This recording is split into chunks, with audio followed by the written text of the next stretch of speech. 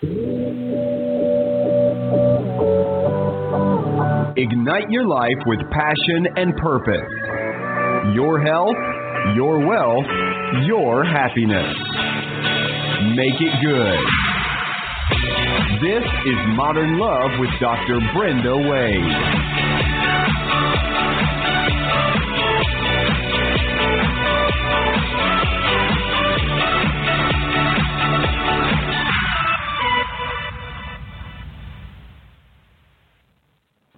A big thank you to Rainbow Grocery, our favorite grocery store here in the San Francisco Bay Area, for being our sponsor, because a healthy body is a sexy body. Hello, modern lovers. Thank you for being with us today. I'm so excited. Today's show features one of my favorite people who's been an inspiration to me for years, Dannion Brinkley. Many of you will remember Dannion from his many appearances on the Oprah show and all of his wonderful books. After nearly escaping death, very nearly, narrowly I think that is, escaping death on multiple occasions, Dannion Brinkley wrote books about what it's like to begin the journey into the next realm after his NDE's near-death experiences have led him to develop a compassionate attitude toward the dying, and he's transformed this compassion into his 30-plus years of service as a hospice volunteer. And today we're going to learn how those who are dealing with a family member who is seriously ill can navigate the emotional journey and come out with a better understanding of the process of life and what might be on the other side.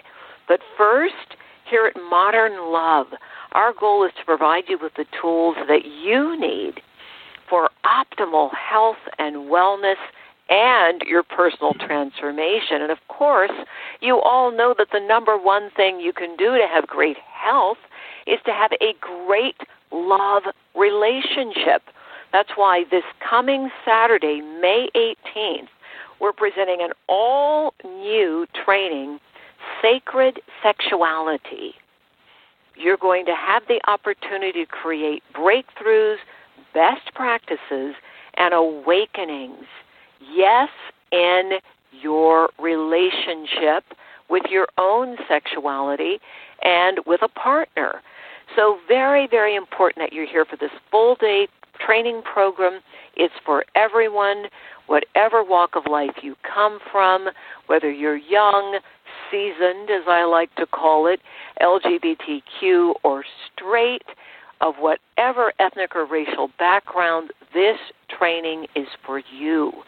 We're featuring Dr. Nick Delgado, who is the author of a new book, Mastering Love, Sex, and Intimacy. And Dr. Nick is a nutraceutical specialist who helps us understand how to support our body in having optimal libido, sexual response, and he has some great practices he's going to share. Janae Pillay is also going to be here with us, and she has written a new book called You're Living an Orgasmic Life.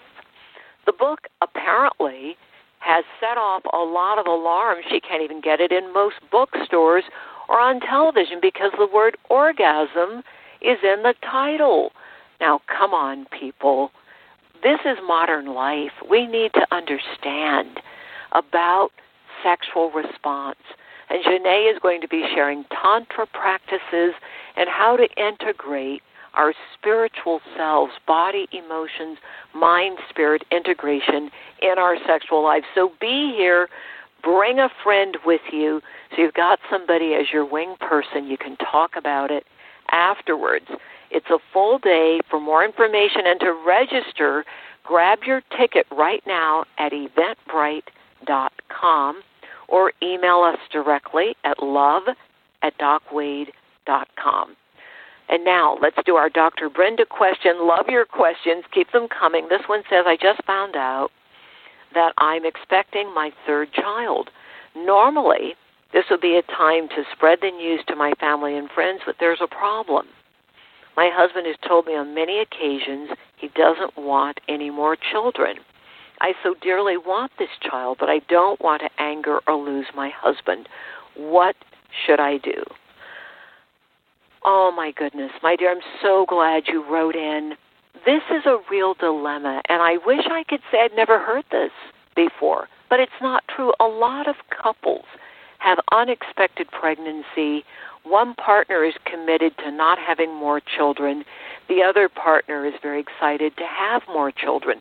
There's only one thing you can do, and that is to sit down with your husband and, of course, share this news that you're expecting a child, and to say, I know this is unexpected. I know it's something that you're not on board with yet. Let's talk about how we can together form a pact to move forward with our family. I really want this child. What does it mean for you to have one more? Here's what it means for me to have one more. You've got to have common cause. And the most important thing is to remember every child that comes into the world brings with them their own purpose, their own blessing, and my mother used to say they bring their own luck, because there's 7 of us. I think she knew what she was talking about. All right. Many blessings, dear. I have a good feeling that the 2 of you will be able to work it out. Now, let me tell you more about Mr. Dannion Brinkley. He's the author of the New York Times and international bestsellers, Saved by the Light and At Peace in the Light. His books, his tours, his lectures, all are combined with his wife, Kathryn, and they've transformed the consciousness of people around the world, and they've certainly transformed mine. I've had the honor of meeting and working with Dannion in person, in retreats, and found him extraordinarily impactful. The nonprofit he and his wife run, the Twilight Brigade, Compaction and Action trains volunteers to be at the bedside of our nation's veterans. It was nominated for the Heart of Hospice Award in 2008. Welcome to the show. Welcome to Modern Love, Dannion. Oh, and thank you for having me, and thank you for doing the work that you're doing. I mean, it's important that relationships evolve and that couples really have conversations between them. Thank you for that acknowledgement. Dannion, tell us about your journey. Most people know that you've had NDEs. Tell us about that. What was it like to have a near-death experience? How did it all happen? Well, it's amazing to have a transformative event that makes you really realize who you are. We get so often, Brenda, caught in being human beings instead of realizing we're first a spiritual being, and we were that before we became a human being. I grew up a tough guy. United States, played sports, fighter, football player, all that stuff, United States Marine Corps. So being from that tough guy mindset, you hit it in the face first before you had a conversation. But I was struck by lightning. I was struck by lightning while talking on the telephone, and I was declared clinically dead for 28 minutes. Wow. And in the course of that, I discovered that there is a process by which we leave this world. And there is a world after this one, which is literally the world we came from. In the discovery of that, and to realize that there is an event that occurs called the panoramic life review. You will see your entire life pass before you in a 360-degree panorama. You will watch it from a second-person point of view, which shows the true humorous side of yourself, and then you will literally become every person that you have ever encountered, and you will feel the direct results of your interaction between you and that person. I think the greatest lesson that people can learn from the near-death experience is that no one ever gets away with anything, wow, and that this is a fair and just universe. But Brenda, you have to take in consideration this. I have been through 4 of these experiences, and I have been declared dead 3 times. Oh, my goodness. Like so you were struck by lightning. What else has happened to you? open heart surgery, brain surgery, open heart surgery. Oh, my goodness. And what happens is when you have this event occur, and for me it's just like so very often, I'm just as comfortable in that world as I am in this world. But there comes a place where people have to look at what their life is, and this is a euphemism or a Dannionism. When you have a life review, the final result, if God could not come today and God had sent you, in the life you will review, what difference did you and God make? Well, with the knowledge that I had of what is next, the glorious wonderment of returning home, the difference that I could make would be at the bedside of veterans in transition, so being a former Marine. Now, let me just back up for a second. So for you, you've gone through 4 NDEs, and were they all the same? Did you have the same experience each time?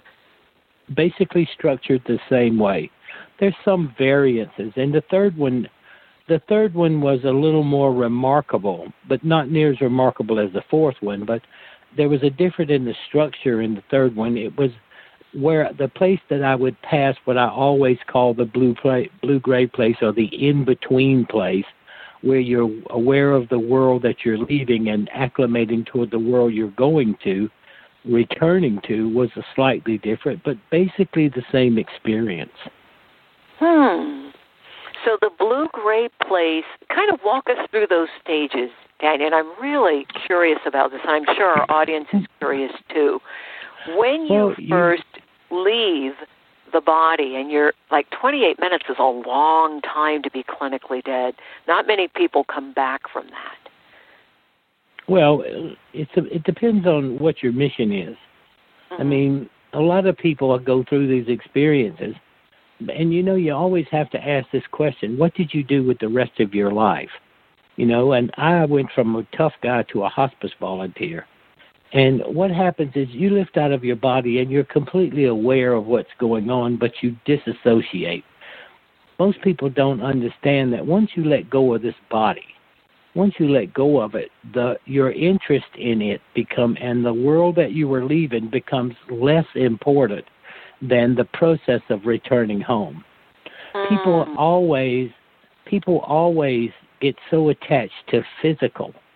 And when you hear so much about physicality, you don't pay enough attention to when your body goes from a temple to becoming a prison.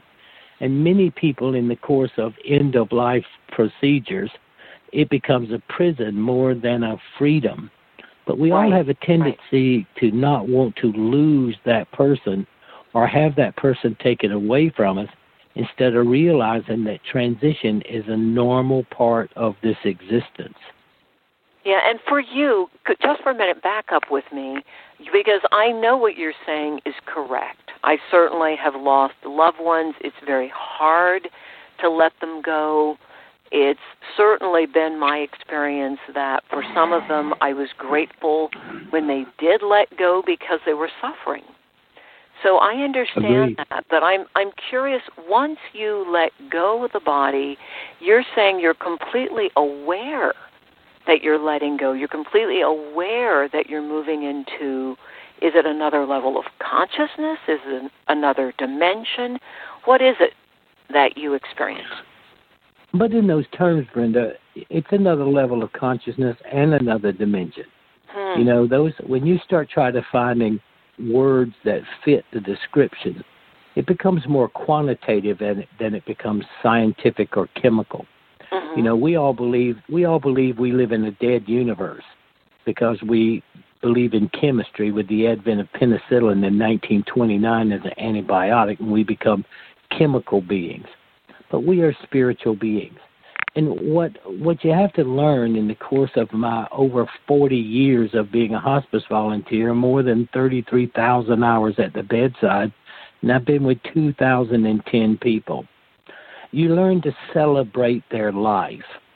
I created the Twilight Brigade to create ways to structure closure, both for the person that's in transition and for those who remain back here who deal with loss, bereavement, and what I don't like is grief, because grief can carry on for years. But you got to remember, too, Brenda, that grief comes from the sense of abandonment. We all feel like someone has abandoned us when we lose them. And so what I hope people focus on is the fact that you celebrate that life, that life should be celebrated, that it was either lived a good life or the lessons that they learned or the lessons that they taught.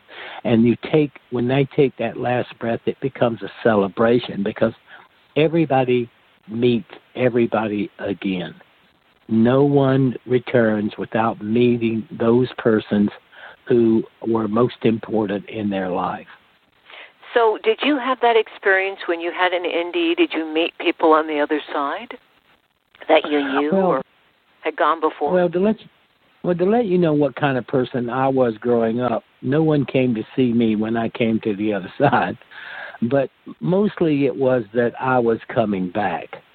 I never ever thought about that I was going to stay there. And I was coming back. But in this last experience, I saw my mom, which was, I lost, the world lost her, and I lost her in 1984. And in 3 experiences since then, I never had seen her. And in this last experience, I saw her. And she was about 36 or 37 years old at the age that I saw her. And she was happy. So I think that was a moment, realizing what I was about to face, being in my late 60s and having to have open heart surgery and all the trauma that comes with what happens in open heart surgery. But when the surgeon got in there, she said the scar tissue and the damage was amazing to her, that I had lasted this long because of the damage done by being struck by lightning in 1975. I wondered if that was related to the lightning strike. So, Dannion, everything is related to the lightning strike. Oh, got it. So one of the things you just said is the kind of person that you were affected the fact that there was nobody to meet you on the other side when you got there. Is that one of the consequences of not living a life with a lot of connection or service? What was that about? Well, a lot of people are met by loved ones, and it's usually a loved one that tells you that it's time to go. I have witnessed this many times of when people are really afraid, someone that they know comes to get them. A parent, a loved one, a grandparent comes to get them. And then I've seen the rooms filled with light. There were light beings, so I guess you would say angels.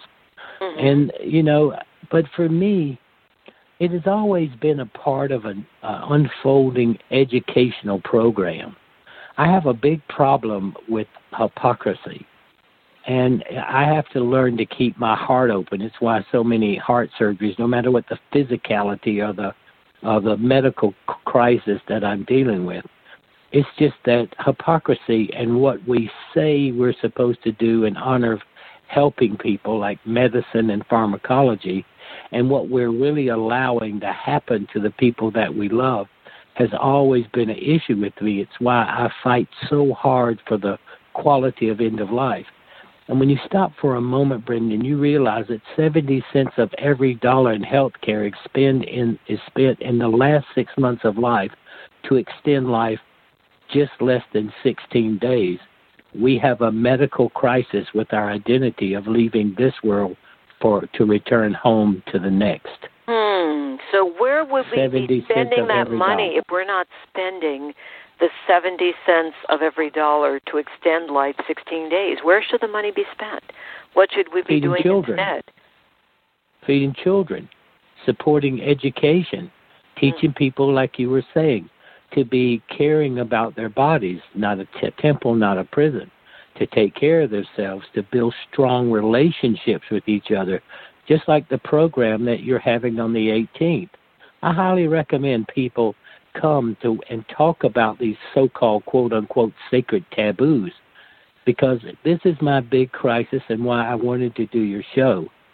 What I discover in relationships is people in relationships lose the ability to have conversation. They don't have conversation about what bothers them, like the lady who had written in and honestly wants to bring another child in this world, and a father or a man out working and trying to figure out what world he's bringing those children in, and then what it costs to raise a child, and is the attention focused on the children and not being focused on him. I've seen this issues when parents lose children, and how many relationships survive this kind of incident. And when a husband is losing a mother or a father, the nature of the relationship between the male and the female changes. And when a female is losing her closest mother or father, the inability to create dialogue and conversation and true support of each other tends to have a mistake or an error in that action. So what you're saying is that one of the key things is for people to be able to have a conversation and to have it in a way, now the words I use are heart to heart. And it was interesting to me, Dannion, because you said, gee, the reason I had all these things going on with my heart is I'm learning to open it. And I thought that was a beautiful, beautiful statement, because from where I sit, that's what we're all learning, is how to live as open-hearted beings. And you're combining three things that are very powerful here. You're talking about the realization that when we let go of the body temple when it's time to pass on, we're going home, and we have to have an open-hearted awareness around that. Supporting people who are getting ready to go home, we have to be open-hearted to support them, and then to be in conversations while we have the privilege of being here with a loved one, to have open-hearted conversations. Of course, in the sacred sexuality class that we're doing, everything is about moving from this open-hearted place. So if you were to give us any advice from your experience, which has been profound, how can we achieve a more open-hearted state by at the same time being of service and knowing we're going to go home and there's going to be an accounting for our actions and our behaviors while we're here? Not as much as an accounting, but an observation of the successes and not so successes that you achieved. Because when you say accounting, it comes to that legendary thing called sin, which I am not a big proponent of. Oh, I'm not a proponent either. I'm with you. I don't believe it. But Kathryn and I have an event. She's a very magnificently strong-willed, smart woman. Okay, so, and I am not magnificent, but I'm strong-willed. Uh-huh. And so I have a thing that's now a part of what the presidency is in the executive branch of the government. It's called executive privilege. Uh-huh. So if we're in an issue, she can call executive privilege, and I shut up and listen. Uh-huh. And I think each relationship should have a place that has a timeout. Mm-hmm. You know, it's a place where one can declare, I never have to tell her executive privilege, but she has to do it to me like once or twice a day. But that people, well, you know, hey, I think I know everything, and she thinks I don't, and we have to get into an argument about it. But this is just relationships. But what people need is to have a place that timeout comes in, where the other one can be heard. And it doesn't matter whether you want to hear it. It doesn't matter if you're angry. It doesn't matter. You stop and you listen. And I think sensuality and sexuality becomes a very important component in building a relationship.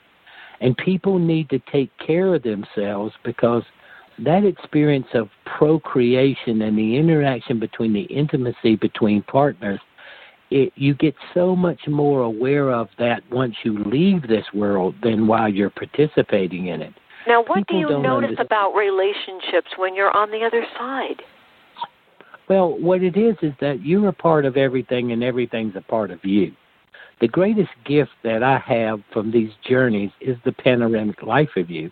But the even greater gift is we all want to be recognized, and we all want to be known, and we all want to be appreciated. Well, when you get back home, it's not a thought pattern. It's an existence. You are known by the most divine, magnificent, loving force that could possibly exist, as well as you know that force. When that equal compatibility comes, and what we try to learn in the duality of this reality, what we're trying to learn is that equal identity and respect for each other's sacredness. And once that is established in equal relationship in the sacredness, then comes a true, loving, unfolding relationship. So once you know that you're in a relationship with another sacred being, just like yourself, and that you can honor that other person, you know, Dannion, that takes a lot of emotional, intellectual, and spiritual maturity to see another human being as equal to yourself, or to generally see all human beings as equal. Or have a near-death experience. Mm-hmm. And then all of a sudden that becomes reality as opposed to some probable possibility. I have been over there. I have been over there so many times, Brenda, and I've been at the bedside of what's called the shared near-death experience with probably 340 people. Mm-hmm. So and when what's people a come shared to talk, near-death experience?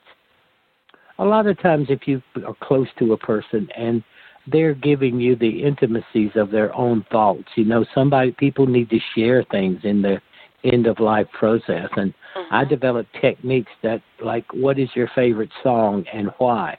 So I can take a person back to a moment of celebration and they can begin to live where they are from that moment and in that celebration of life, because if you're just in a hospital bed or you're on drugs or all you're waiting for is the nurse, there is no continuity and transition that happens.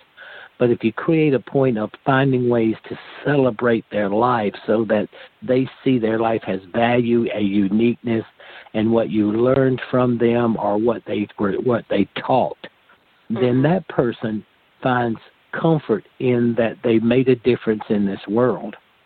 But, you know, keeping your heart open, and instead of reacting to people, give it a moment to look at their intent. What are they trying to say first? And more importantly, where did it come from? Yes. The lady's fear about her husband, that's what she needs to explore. She needs, before she starts to tell him, I would add to the conversation, just like you said earlier, what is your grievance? You know, what is the source of you not? And I'll bet you, Brenda, it's about he feels neglected. I mean, there is a place as I listen to you read that, and, you know, everybody knows I have that side of me that's very hypersensitive to intended issues. Right. I think that he would feel more neglected at this particular time and age in their life when he feels like he needs more attention than he's getting.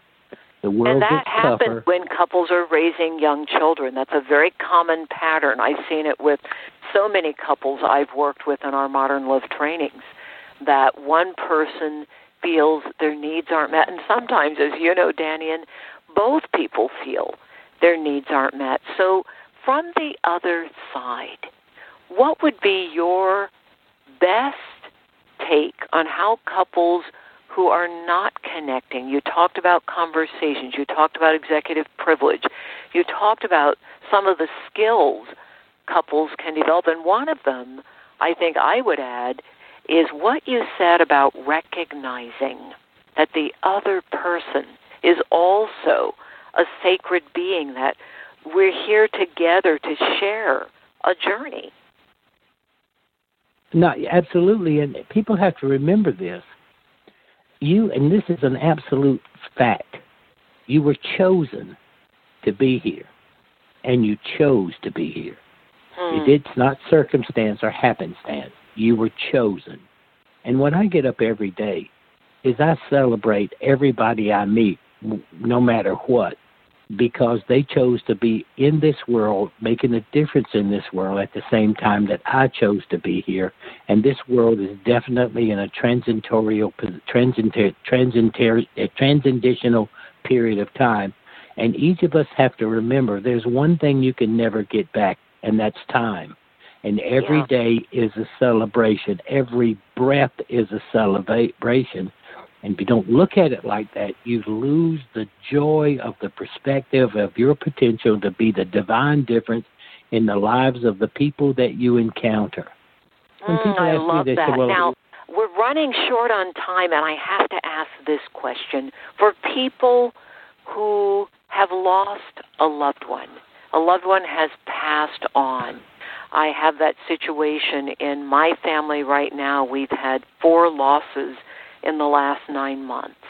What would you say to the people who've just lost a spouse, lost a mother, lost a sister, lost a best friend? Or a pet. Or a pet, Add a pet yes, to that. That's a profound loss. Fur children. Yes. Yeah, fur children, because all they give is love. I would say this.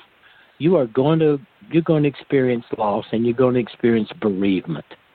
And you're going to cry, and you're going to miss them, and there's nothing wrong with that. But what you have to remember is you have to go back and think through every moment you celebrated with those persons and look at the difference they made in your life, not the loss of them departing is making in your life, but the fact that they lived. And the fact that they chose to be here and they chose to love you and you chose to love them. Because that transitions every level of consciousness. Love has no boundaries. Grief and loss only thickens as it leaves this dimension. It never reaches them. But if you celebrate in love and celebrate that life, they feel that wherever they are. And you can know that that's true. You were chosen, and you chose to be here. And you chose to come in at the same time and to be a part of each other's life. That is always well worth celebrating. That's beautiful. That is beautiful. Take your time Thank and work you. through it. Dannion Brinkley, you are amazing. Is there anything that you want to say to us about heaven? Is there a heaven? Absolutely. There is no question. And it's where you originally came from before you came here. You came here to be of service. You came here to feel like you're separate from something so that you can identify how to be a divine difference. Everybody comes here. Think of this, and I'll go quick, Brenda, but think about this. Think of everything that people hope God is: loving, caring, compassionate, protective, and understanding. How many opportunities per day do you get a chance to be everything that you hope the divine is? Many times. And not only that, together in union and unity, we can create life. So all of a sudden, in this particular dimension, we are gods. And we come to be gods and to practice being everything that a God is. And that's why I always have my problem about keeping my heart open, because people who are hypocrisy, who lie, deceive about we're going to have to leave it there, Dannion. That is a powerful statement, that we came here to practice being gods, to practice keeping our hearts open. I love that.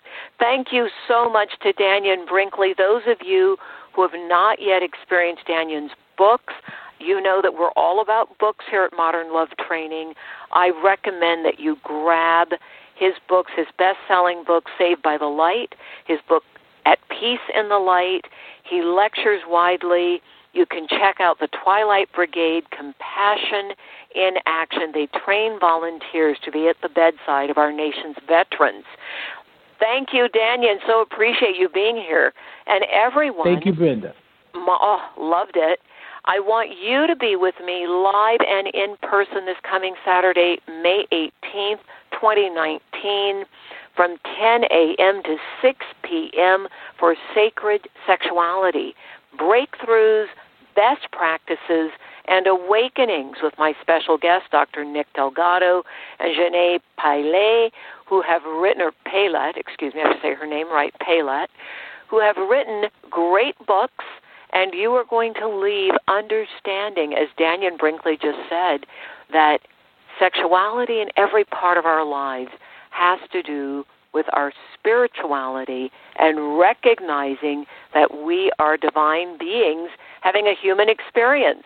So thank you to our executive producer, LeGrand Green, our associate producer, Cliff Dunning, and to all you modern lovers, thank you so much. Blessings.